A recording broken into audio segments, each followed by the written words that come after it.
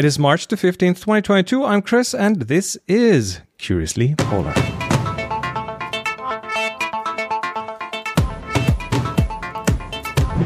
Here we are. Second try is the charm. We're recording. Second try is the charm. We had a bit of a false start. Who knows apart from us? So, look who's on the screen. Or actually, if you listen to this podcast, listen to this faint voice there of the bearded man. Come back from Antarctica. Welcome back, Henry. We missed you. Henry, I missed you too, guys. Back on Earth, so to speak. Back to civilization. Back to civilization, yeah. Back to civilization. And a little birdie told us that you got married up there. You did. I did, yeah. I surprised my wife a little bit down there, yeah. So you brought your wife with you and your future wife with you, and you returned with a wife. Yeah, we had a wedding program pre-organized from the company I worked for, and in that capacity, we had a officiant from the British Antarctic Territory with us, who was officially marrying people. Yeah, there's the photo. On the video, everyone is watching. On the video, you can see Mario just showing a picture of that. Yeah. And with that, because we had largely US Americans as guests, the US would acknowledge the UK marrying license. And that's what I thought would be a very easy way to bypass Romanian laws, if you like. Last year, we tried to get married and we were lacking 2 papers. And when I heard about the officiant coming down to Antarctica, and after I found a way to get my wife on board, working with me on the ship, I thought it's a nice idea to actually surprise her getting married down there. So I brought her wedding dress from the unofficial ceremony we had in May last year. It was hidden in my duffel bag under the bed for 4 months, and so a little creased. So you got married in Antarctica to circumvent German bureaucracy. That's quite a feat. German and Romanian bureaucracy, because we live in Romania and we were lacking German papers.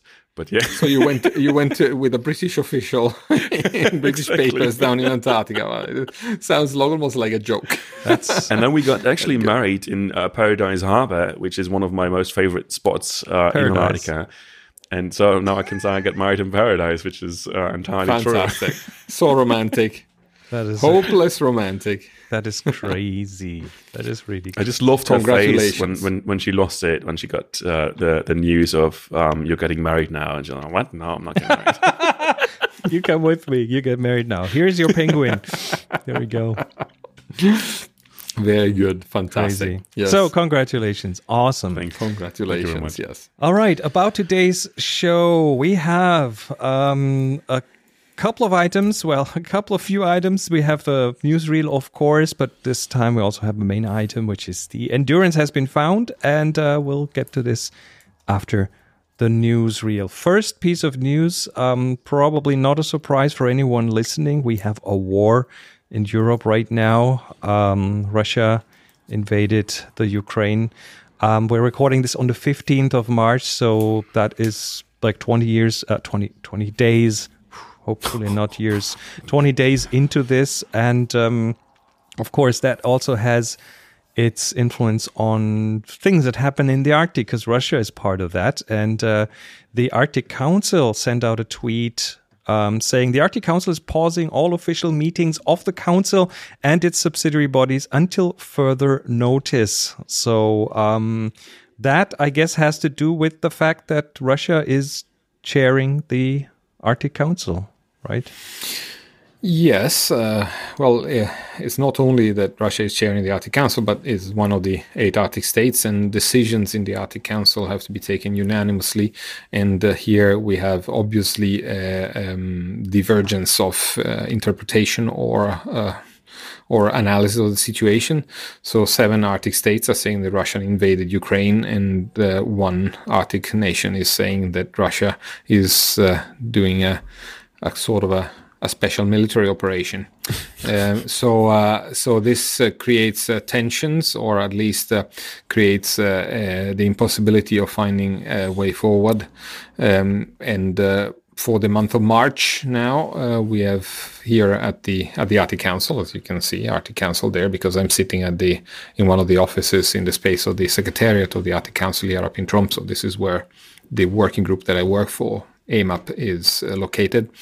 We have suspended all public appearances and we're awaiting further instructions.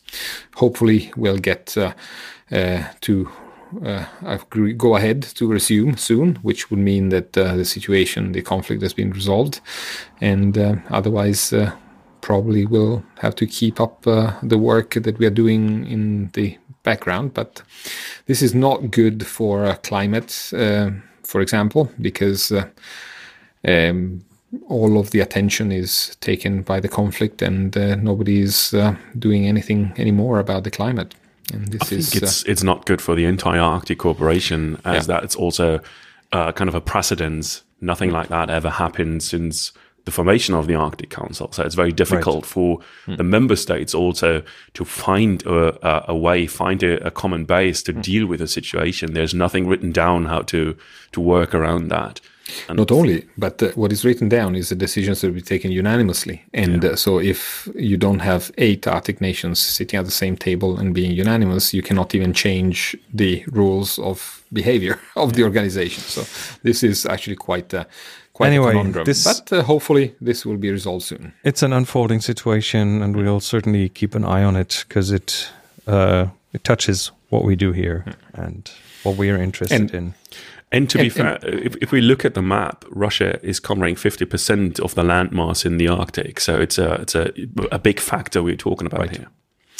Yeah, and in any case, it's not for diminishing the importance of the situation for Ukraine, and let's hope that the conflict is resolved soon, because that's of course a very big problem. But it does have its repercussions for the Arctic cooperation and for the climate and for the rest of the globe and for the future. All right, moving on for now. Argentina, in their Antarctic endeavors, is getting a new vessel. Icebreaker. An icebreaker. Yeah, an icebreaker. I for some reason, I do not connect Argentina with icebreakers.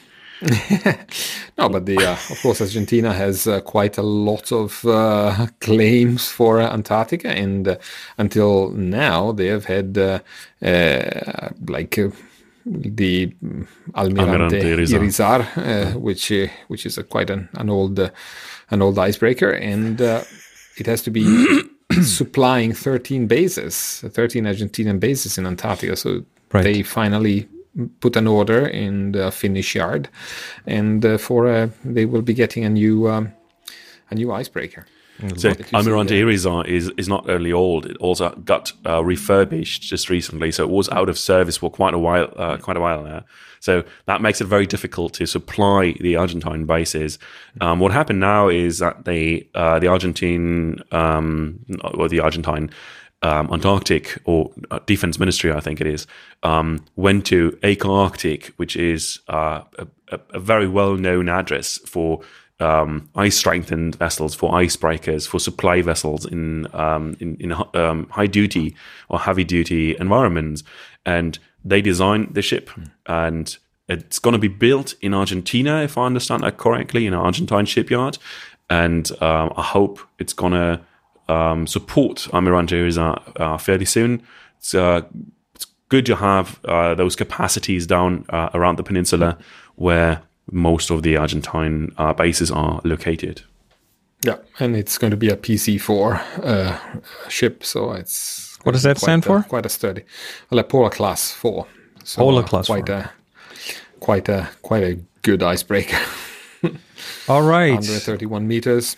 Yeah. Okay, let's stay in the Antarctic and look at life there. What did scientists find? Well, I think that you're talking about the formation of the West Antarctic ice sheet. And now if we talk about the different ice sheets that we have in Antarctica, they have not...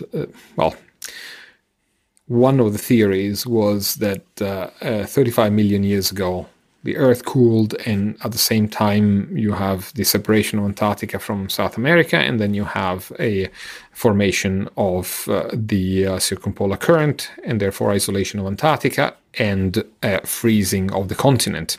That I think we talked before that there have been forests and there have been almost a temperate dinosaurs in Antarctica. So there is something interesting. But now the scientists from Alfred Wegener Institute, of course, and they published in one of the Nature journals, Communications, Earth and Environment, that the West Antarctic ice sheet, and I think that maybe in that site that you're looking now, you can see a figure of where the West Antarctic ice sheet is.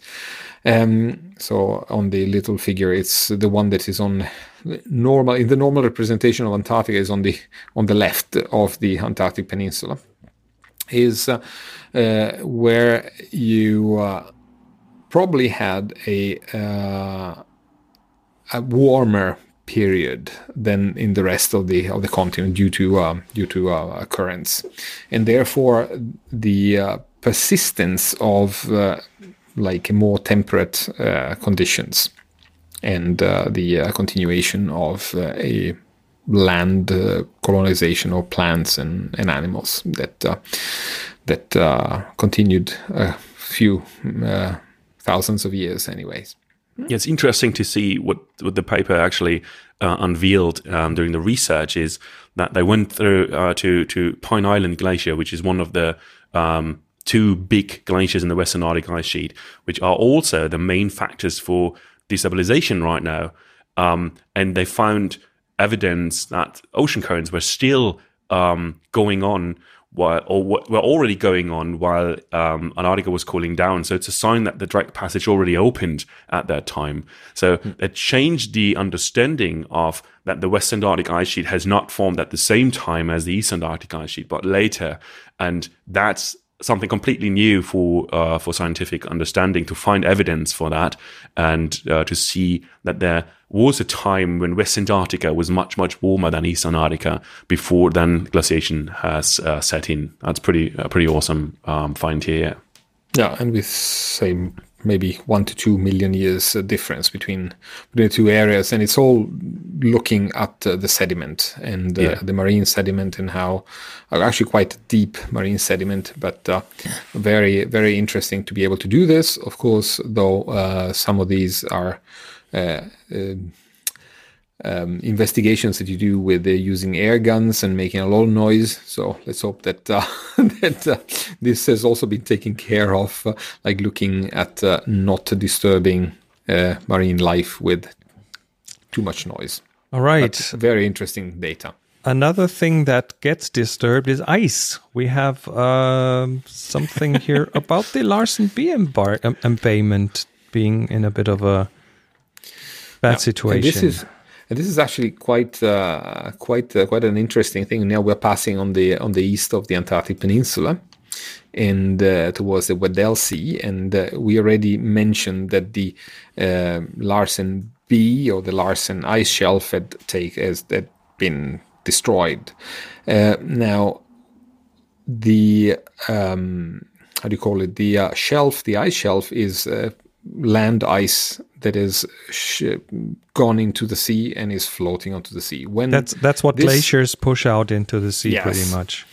And therefore is freshwater ice, and it's attached to the shore. And when it broke, it went out to sea and it created nice big tabular icebergs. Then an embayment is when the sea actually freezes again and forms a new pack ice, but that is attached to the shore, but this is marine ice, and this formed a few years ago, and it has a few years ago is nicely put. 2011. It's actually quite some time ago. Yeah, it's quite some time ago, but still, it's much less than the actual ice shelf. I mean, certainly. The ice shelf is much older, was much older, and now when we say 2011 is in, let's say, in glaciological times, it's not too long. I might argue, but that's very true. But in the history of the ice shelf, and you see how the disintegration of Larsen A and B happened, seeing that sea ice not only formed in the embayment of Larsen B, but also stayed there stable for 10, 11 years. That's the special feature here we are looking at. So that's really something astonishing. And it just crumbled away, and it looks very dramatic. 26th of January. Watching the video, this is like, it's completely pulverized pretty much. That's what it just broke away in a few days. Yeah, in a few days. This is January 16th, where everything is put together, and this is 10 days later, and it's just like someone exploded it. But this also supports the observations we had down in the area. And for me, it was this year the very first time to be able to go into the Weddell Sea with a ship, which is ice strengthened, but is not really sophisticated. One of the new Polar Class 6 vessels or anything. So we are in a very light ice environment usually where we're working, so we're not going very deep into difficult terrain, and this time we actually managed to go down to James Ross Island, which would at the time where we traveled usually be covered with sea ice or surrounded by sea ice, and we found that the sea ice situation this year was very, very different from other years. We had a lot of sea ice which was breaking up south of the Le Maire Channel on the Western Peninsula. But on the eastern side, there was pretty much ice-free. And that was something a lot of ships took advantage from. And then you could see the more sturdy ships, they went much, much further south. And then we had a French icebreaker who went down all the way to the Larsen ice shelf and literally touched the ice shelf in the area where the embayment just broke apart a few days later. So that's really something very recent for us, just coming back from the area. And actually, now that we're talking about it, we didn't put it in our plans, but the Polar Star, the U.S. icebreaker, had a record further south of any ship ever, didn't they? Yes. Yeah, a few days ago. Yeah, that's quite an interesting season, let's put it this way. Yeah, the weather was very, very erratic. It was nothing you can really plan. It was much, much warmer than previous seasons, and that's also something that ties into the embayment just breaking off. The water temperature was significantly warmer than it used to be at that part of the year. So we have a couple of factors coming together here, and then the sea ice that formed and stayed for 10 years just broke apart in a matter of 10 days, which is, in the size, what we see there, fairly dramatic, yeah. Very interesting. All right, staying with ice. We're going north. We're going north again. We're going to Greenland now. And staying with ice, who would have thought that melting ice produces heat? Yeah, and this is actually, it was surprising. This sounds wild to me. It's wild, but actually we should have thought about it because it's pure physics. It's not really that wild. I'm surprised that it's surprising. But they found it. They make headlines. British Antarctic Survey says heat source melting Greenland ice sheet discovered. Sounds like there's a volcano in there or something. Exactly. That's the wording of the headline. That's very sounds interesting. pretty dramatic. I mean, so how dramatic is it? What's happening? The thing that's happening is that the Greenland ice sheet is melting faster than people had some calculations, and one of the contribution to this high melting, so one of the sources of heat that is mentioned here is the heat produced by the kinetic energy of the water that is seeping through the cracks in the ice cap. So the Greenland ice cap has cracks.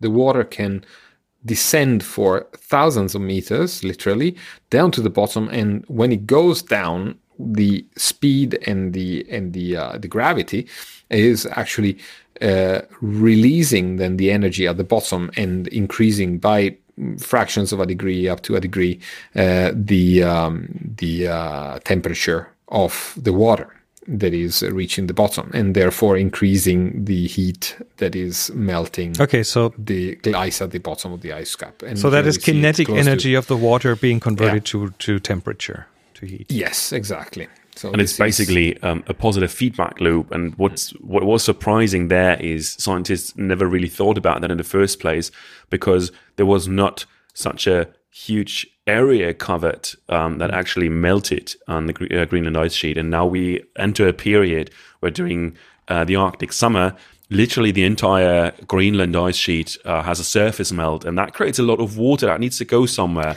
So it is creating moulins. It goes through crevasses, goes into the ice sheet, and goes all the way down to the bottom.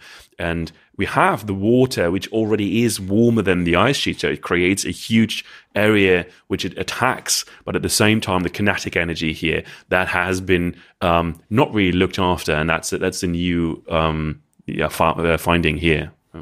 Why am I not surprised that? Exactly. I mean, it sounds like, okay, we have feedback loops everywhere, and now there's a new one, an additional one that people haven't really thought about until now, which exhilarates. And that's the interesting thing, right? That's a thing on feedback loops. So you'll have one factor that changes the equation, but it adds new variables to the equation, and that actually exhilarates even more. So it's even faster. It's very similar to what we just talked about the breakup of the embayment in Larsen B in Antarctica, where you have a number of factors coming together, exhilarating, and now we have a very similar finding in Greenland, where there is an effect happening, which is also happening in the West Antarctic ice sheet, by the way. Yeah, right. And this is fantastic. It's in West Greenland. It's Store Bre, like the big glacier in the just about in the middle of Greenland by Disko Bay. And interesting enough, we are talking about BMR, which is basal melt rates, and for me, BMR is also basal metabolic rate, which is very important. A very important. Yeah, but it is actually the metabolic pollution. It's a metabolic rate of the ice for me. It's actually very important, and it's published in the Proceedings of the National Academy of Sciences, and it's a very interesting paper. Yeah. Okay.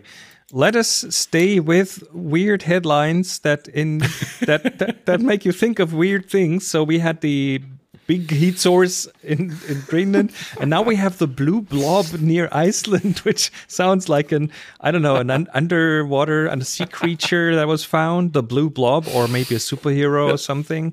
And the phys.org titles "Blue Blob near Iceland could slow glacial melting." So we have the blue blob to the rescue, pretty much. Yeah. What is that blue blob?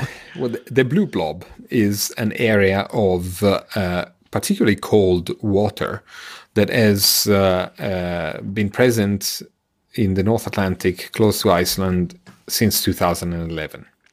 Oh, it's not new. Okay. It has. It's not new, but it does actually have a prolonged effect, because at the beginning it was thought to be something seasonal, and now it's kept on since 2011, and it has had already an influence on the melting of the Icelandic glaciers, so that are actually being kept cool by this cooler water mass. That is actually about 1.4 degrees Celsius colder than what the normal should be. So this is something interesting that might save for a few more years or slow down, in any case, the melting of the Icelandic glaciers. All right. So the blue blob. Let's follow up on something that Mario, you and I talked about recently in an episode. And that was about women in science and in exploring. And the fact that women often don't really become as visible as they should with what they do. And there's a tweet I just recently came across, and it's about the female pilot, the Brazilian female pilot, Anísia Pinheiro Machado. who in January 1958 became the first Brazilian to reach Antarctica. And guess what? That was overshadowed by a male pilot who arrived in Antarctica months later. So I just think it is only fair to acknowledge her contributions. Unfortunately, she's not alive anymore. She here's a photo of her from back then. She was born in 1902. She lived until 1999. And she has an interesting history. I mean, she was the first female pilot in Brazil to carry passengers, to become a journalist, writing exclusively on matters of aviation. She made stunt flights.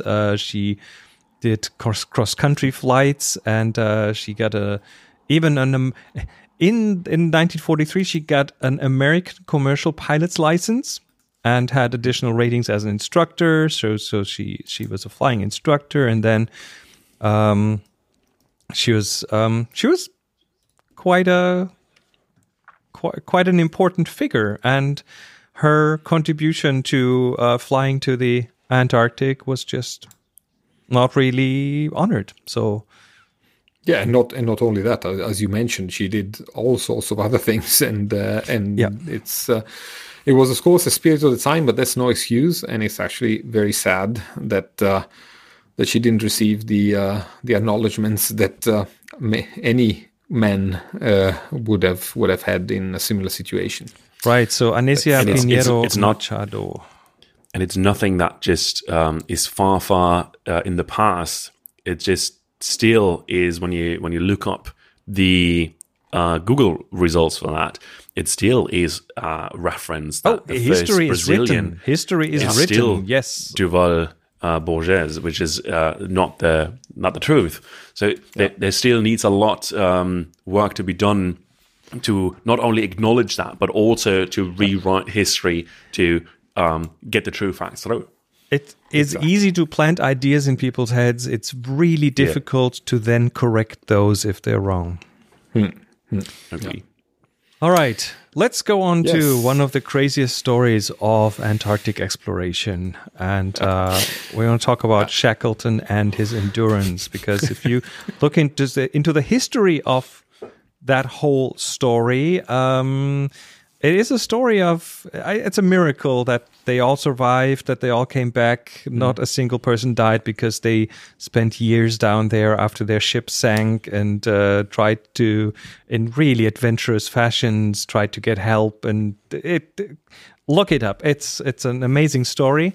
And here on Curiously Polar, we've been following the effort to find the Endurance, the sunken ship, over months. We came up here over and over again, and just recently there's another expedition out there, and it turns out that just a few... Oops, Mario's gone. Here we are again. So the Endurance has been found. They have, I think, just a few days before the end of the expedition, they finally... got not just the wreck. They located it, but not just in a like, here we have some echolocation. No, they have actual footage of it. They have actual photos, high definition. They were very well prepared. Yes, this is okay. So the BBC writes about it. We're talking about 3 kilometers of water. Yeah, it's a big pressure down there. It is very deep. Amazing. Down. Yes. So the expedition actually found it where they thought it would be, and they sent down their underwater drone, and here's pictures. Let's actually look at the endurance22.org website. And the conditions are just amazing. When you see it's like the shape of the ship, it's still intact. Like it sank last week. Exactly. Apart from a few crabs and things that are crawling on it, it's, see, the BBC has remarkable the conditions. BBC has, here's the drone on the BBC website, and here is the ship itself. You have photos of the original building. Is that Shackleton? Yeah. Yes, it is. Yep. And it was actually found on the 100th anniversary of Shackleton's funeral. Oh no! Yes, it's amazing as well. Yeah. So yeah, I'm I was blown away by that feat of exploring and of research and so on. And there's again a lot of factors that come together here. When you see the complexity of the Weddell Sea, of the Weddell Gyre, of the big ocean current within the Weddell Sea, when you see the ice drift there, how the ship itself behaves when it sinks, and all of that together, it's like looking for a needle in a haystack, and that they managed to really pinpoint that down and find the ship, and not only finding it, but also delivering then this high quality footage of that vessel itself is just amazing. They wrote somewhere that the water down there is almost like distilled. It's very, very clear, and so they had a very good visibility. And then there were like no wood-eating microbes down there. So this is like so ideal unreal conditions. It looks too good to be true. It's just when I look at those pictures, I was just so baffled. And the ship will stay down there, right? There's no way to get it back on. No, it's protected by the Antarctic Treaty. Yes, so there's no way to heave it. You can't even touch it. You can just look, right?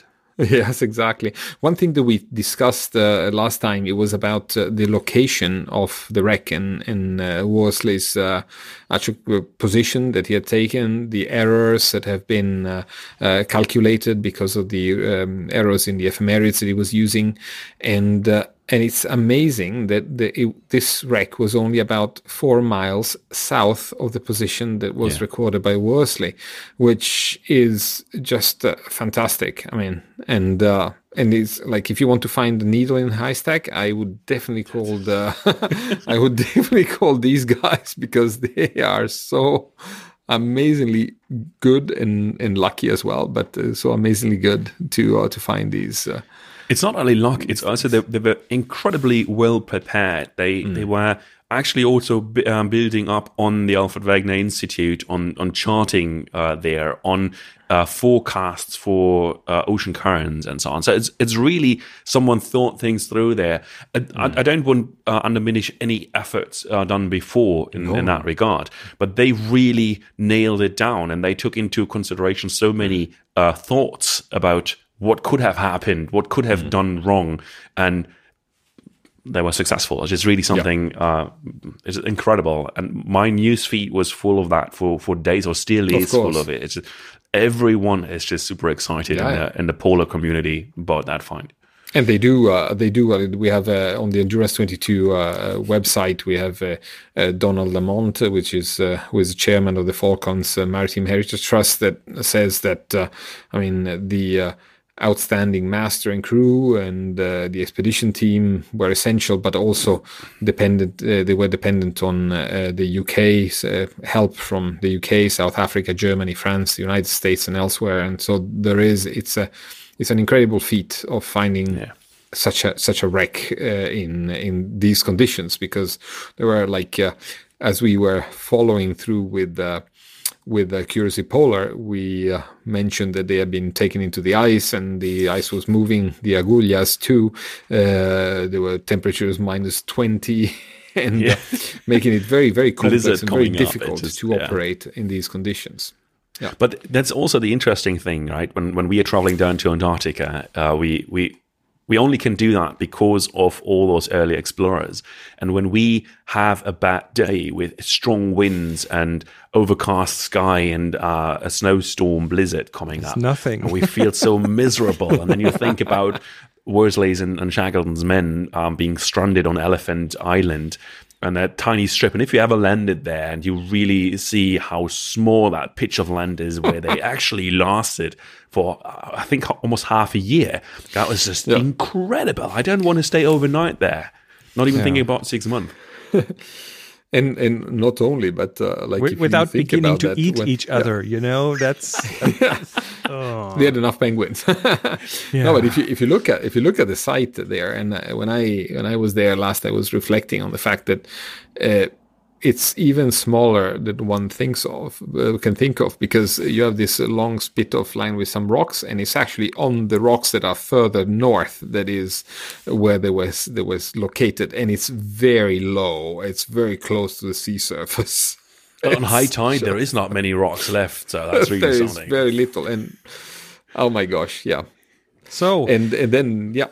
Anyways, but you had actually found a very nice podcast. Here we go. This is the cherry. This is the cherry on top here, because of course you can read about these things, you can listen to us talk about these things, and that is fun and all. But there is a guy called Dan Snow, and he has a podcast called Dan Snow's History Hit, and he was on board the Endurance 22. And he recorded a documentary about this whole expedition.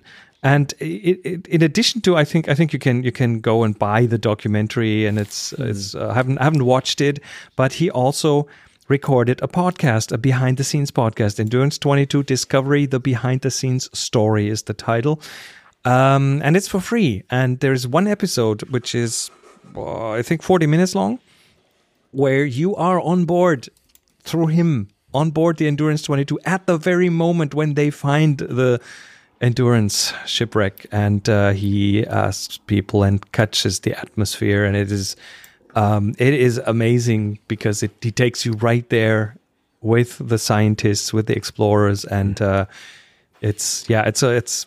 listened to that from beginning to end, glued to my headphones, and it's cool. It's very, very cool. Really cool. Once more, very, very well prepared expedition with really everything in place to make that experienceable for everyone who's not anywhere near the location. That's really, really awesome. Exactly. And podcasting is a wonderful way to experience things and a wonderful way to document things. So that's why we are doing a podcast here.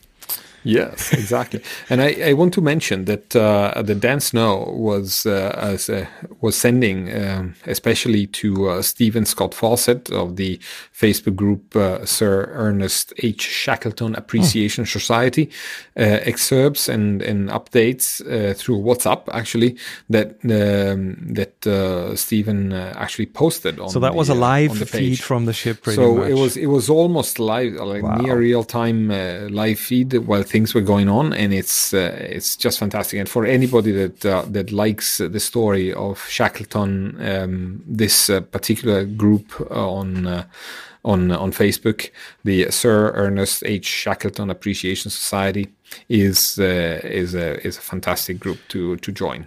I just want to mention that the H stands for Henry. Very important. Of course.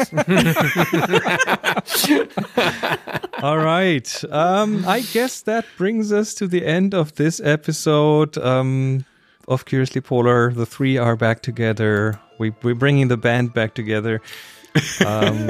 This is awesome. And so I guess there will be many more things to talk about in the coming weeks. Of course, we are online at curiouslypolar.com or on the Twitters at curiouslypolar. So if you want to get in touch, that's where you would do it. We'll be back soon. Take care and bye-bye. Take care.